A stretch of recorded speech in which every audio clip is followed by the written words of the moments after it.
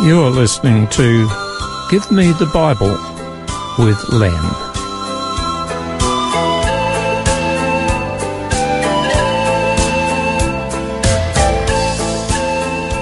Today's program is entitled Laughter.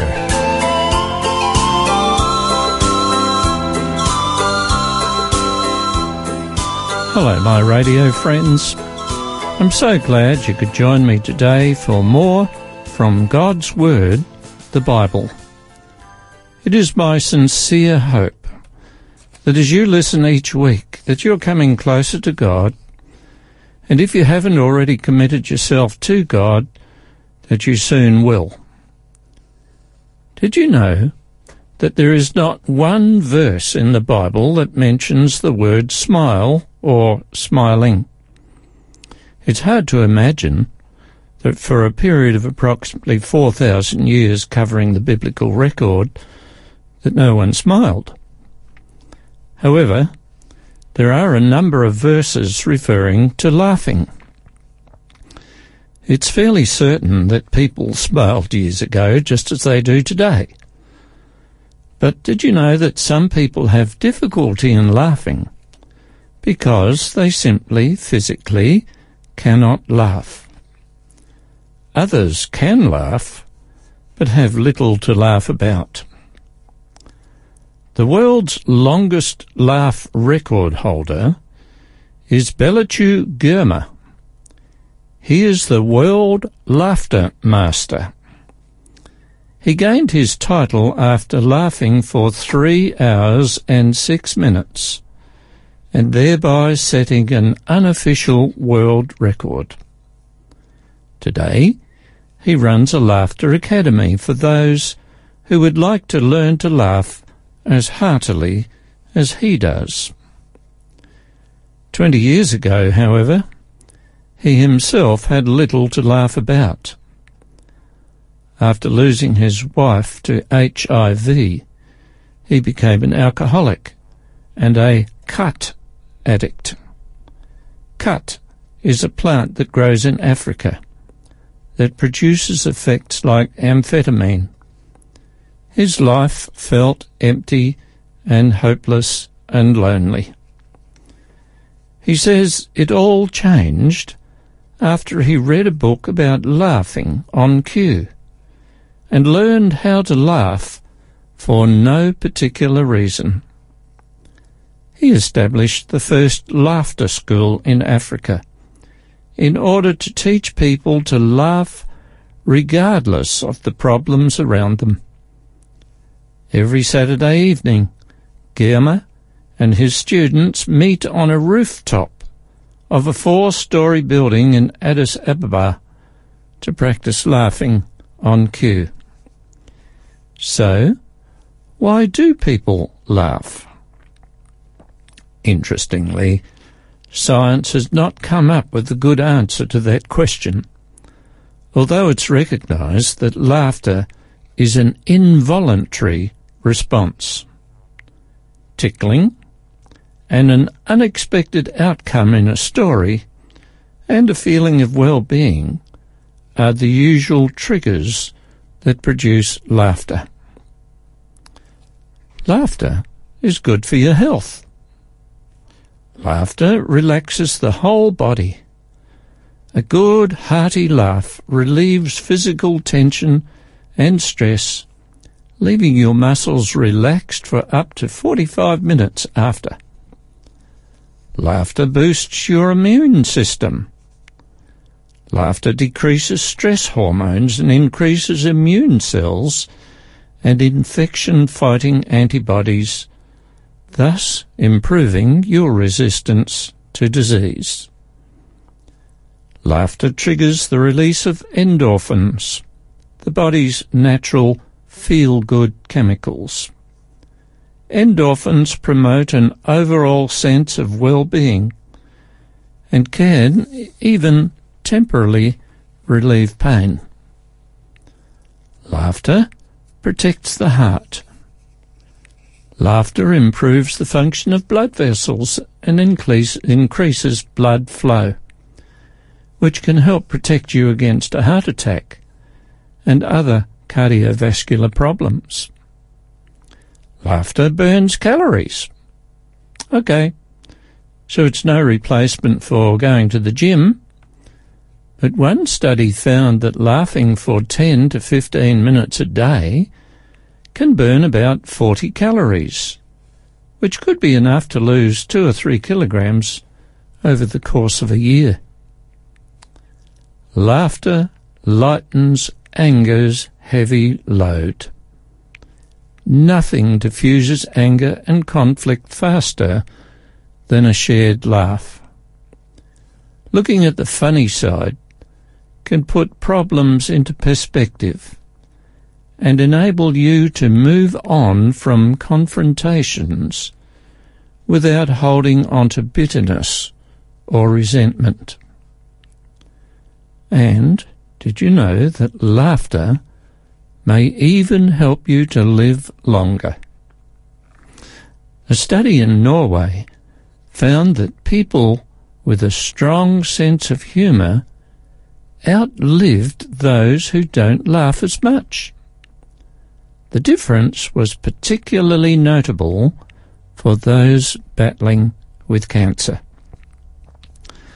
It's no wonder that the Bible contains this verse, which is found in Proverbs 17, verse 22.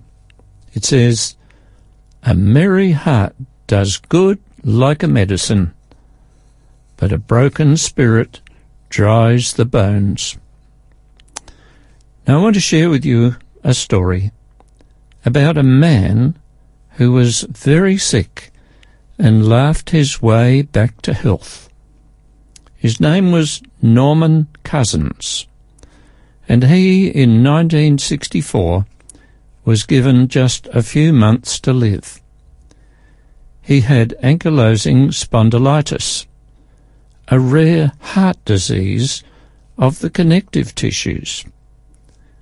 He was told by his doctor that he had a 1 in 500 chance of survival. He was told to get his affairs in order, as he only had about 6 months to go. But Cousins would have none of it. He was a journalist, and he was used to research, and he set himself to find a solution. He read and discovered that both his disease and the medicines were depleting his body of vitamin C, among other things. He did 3 things that would be usual today, but were unheard of in 1964. Firstly, he fired his doctor and left the hospital to check into a hotel. He found a doctor who would work with him as a team member as opposed to insisting on being in charge. Secondly, he began to get injections of massive doses of vitamin C. And thirdly, he obtained a movie projector and a pile of funny movies, including the Marx Brothers and Candid Camera shows. He spent a great deal of time watching these films and laughing. And he didn't just laugh. In spite of being in a lot of constant pain, he made a point of laughing until his very stomach hurt from it. Did it work? Who knows? But you should know that Cousins finally died in November 30, 1990, in Los Angeles, California, having survived 26 years longer than the doctors predicted.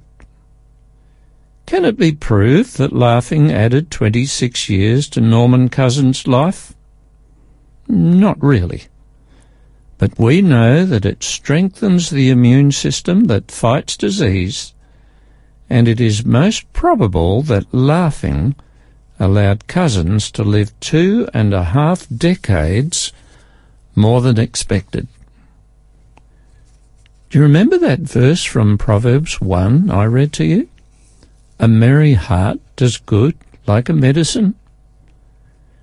There is an undeniable connection between how we feel and our health. People who look at the positives in life are generally happier and healthier than those who dwell on the negatives. Those who see the positives, when they look at half a glass of water, would say it's half full. The negative thinkers would say that the glass was half empty. The Monty Python song, "Always Look on the Bright Side of Life," is not just humour, but it's true. Now, what does God want? Well, God wants us to be holy, happy, and healthy. And if you find that there's not much to be happy about in your life, try in whatever situation you find yourself in to find something positive and be thankful for it. In the book of Philippians, chapter 4 and verse 8, is this important verse. It says, "Finally, brothers, whatever things are true, whatever things are noble, whatever things are pure, whatever things are lovely, whatever things are of good report, if there is any virtue, and if there is anything praiseworthy, think on these things." Well, when you listen to or watch the news, so much of what you see and hear is about crime, corruption, tension, disregard of the rights of others, and bad behaviour. It's mostly negative. Maybe if you are not feeling happy, or if you're not pleased with your life, you should turn off the news and reading an uplifting book, especially the Bible. The strange thing is, we choose whether we want to be happy and positive or downhearted and negative. Yes, I know that circumstances often set the stage for how we may feel. But we must choose whether we want to accept the feelings those circumstances engender, or whether we'll overlook them. If your neighbour's dog keeps barking and makes you annoyed, you can get annoyed and angry, or you can choose not to. It is, as the Roman philosopher Epictetus wrote, "It's not what happens to you that matters. What does count, however, is how you react to it." I'm going to repeat that because I think it's very important. It's not what happens to you that matters.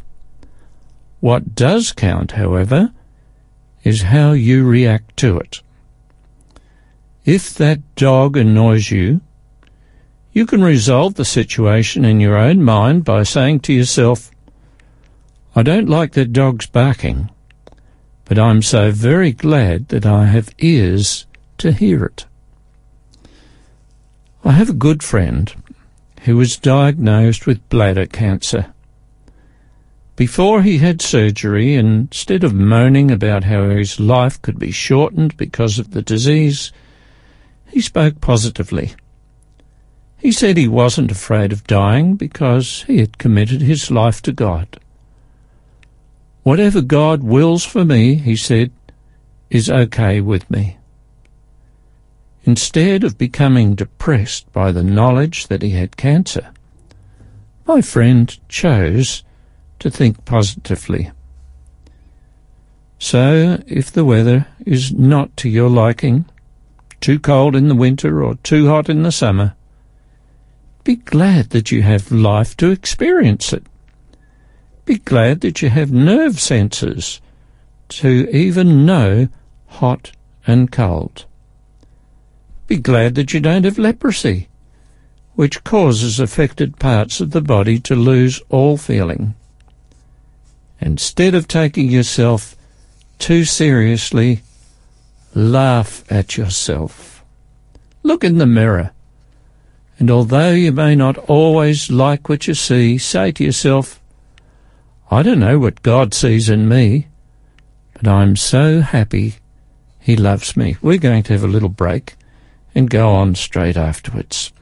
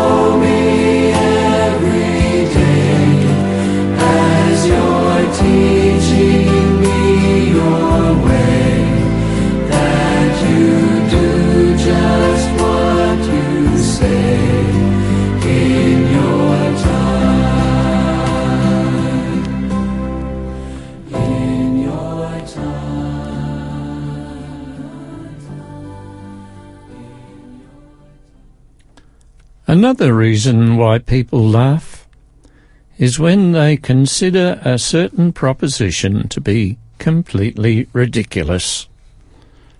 The Bible records one such laugh, and it concerns Abraham and his wife Sarah, who were unable to have children together. The story is recorded in Genesis 18, verses 9 through to 15, and it says, The Lord appeared to Abraham and said to him, Where is Sarah, your wife? So he said, Here, in the tent. And the Lord said, I will certainly return to you according to the time of life, and behold, Sarah, your wife, shall have a son. Sarah was listening in the tent door, which was behind him. Now Abraham and Sarah were old, well advanced in age, and Sarah had passed the age of childbearing. Therefore Sarah laughed within herself, saying, "Ha! After I've grown old, shall I also have the pleasure, my husband being old also?"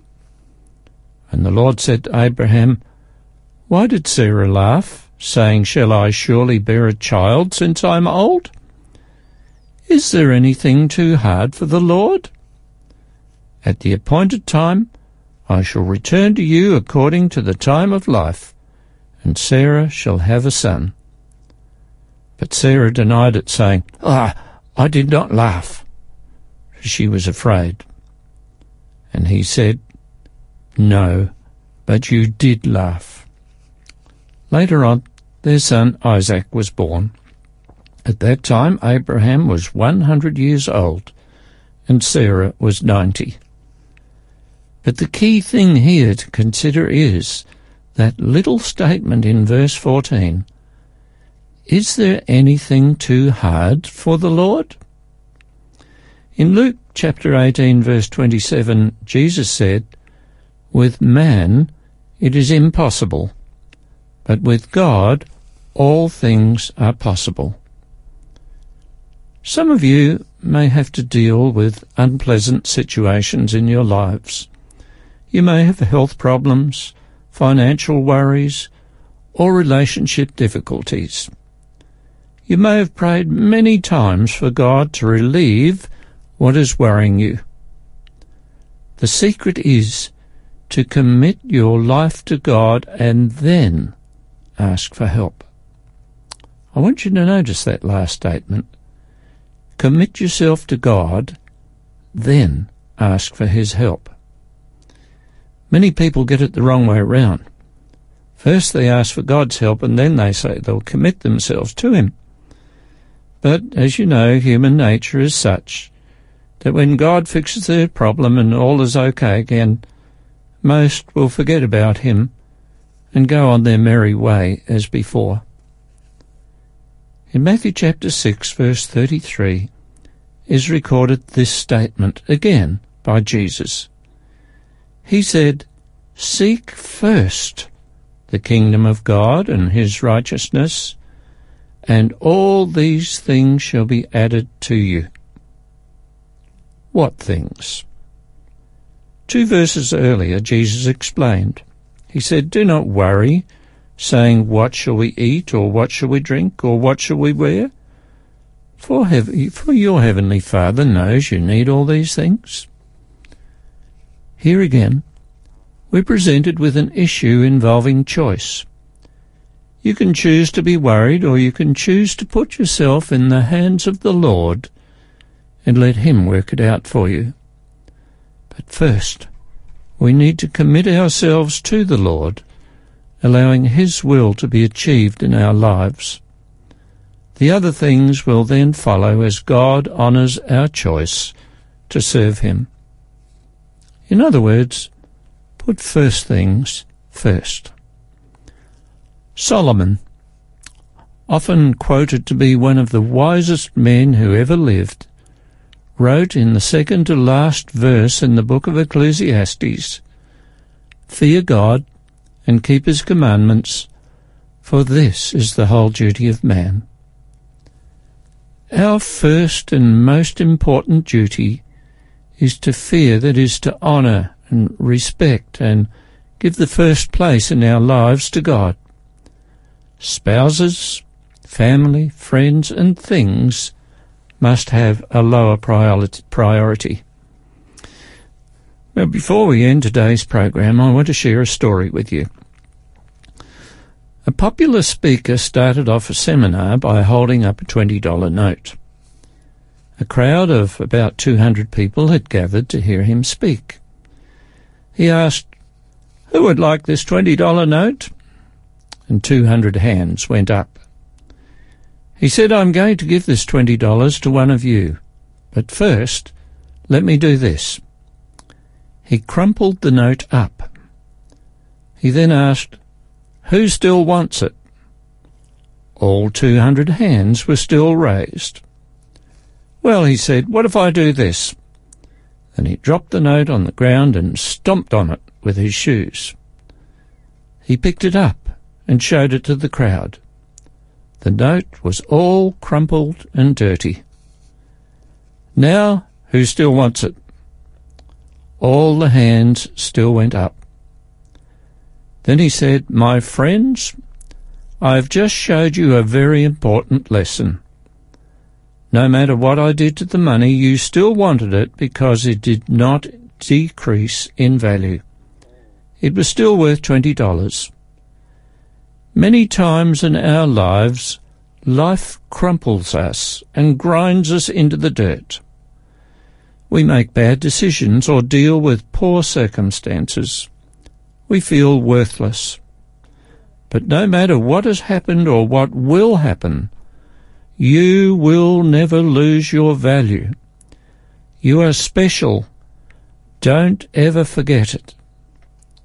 Friends, for your own well-being, you need to realize that you are greatly loved by God. He wants you in His kingdom. He wants you to be happy, and He gives every person that opportunity. But just as it is your personal choice to be positive or negative, God hopes you will choose Him, to choose to have your sins forgiven, and to choose to have eternal life where you will always be happy. It's your choice, just as you can choose to be positive despite the circumstances. And, of course, try to have a laugh. I hope you'll join me next time to hear more from God's Word, the Bible. And by the way, if you would like us to pray for you, contact the station or our producer, Nick, and we will pray for you.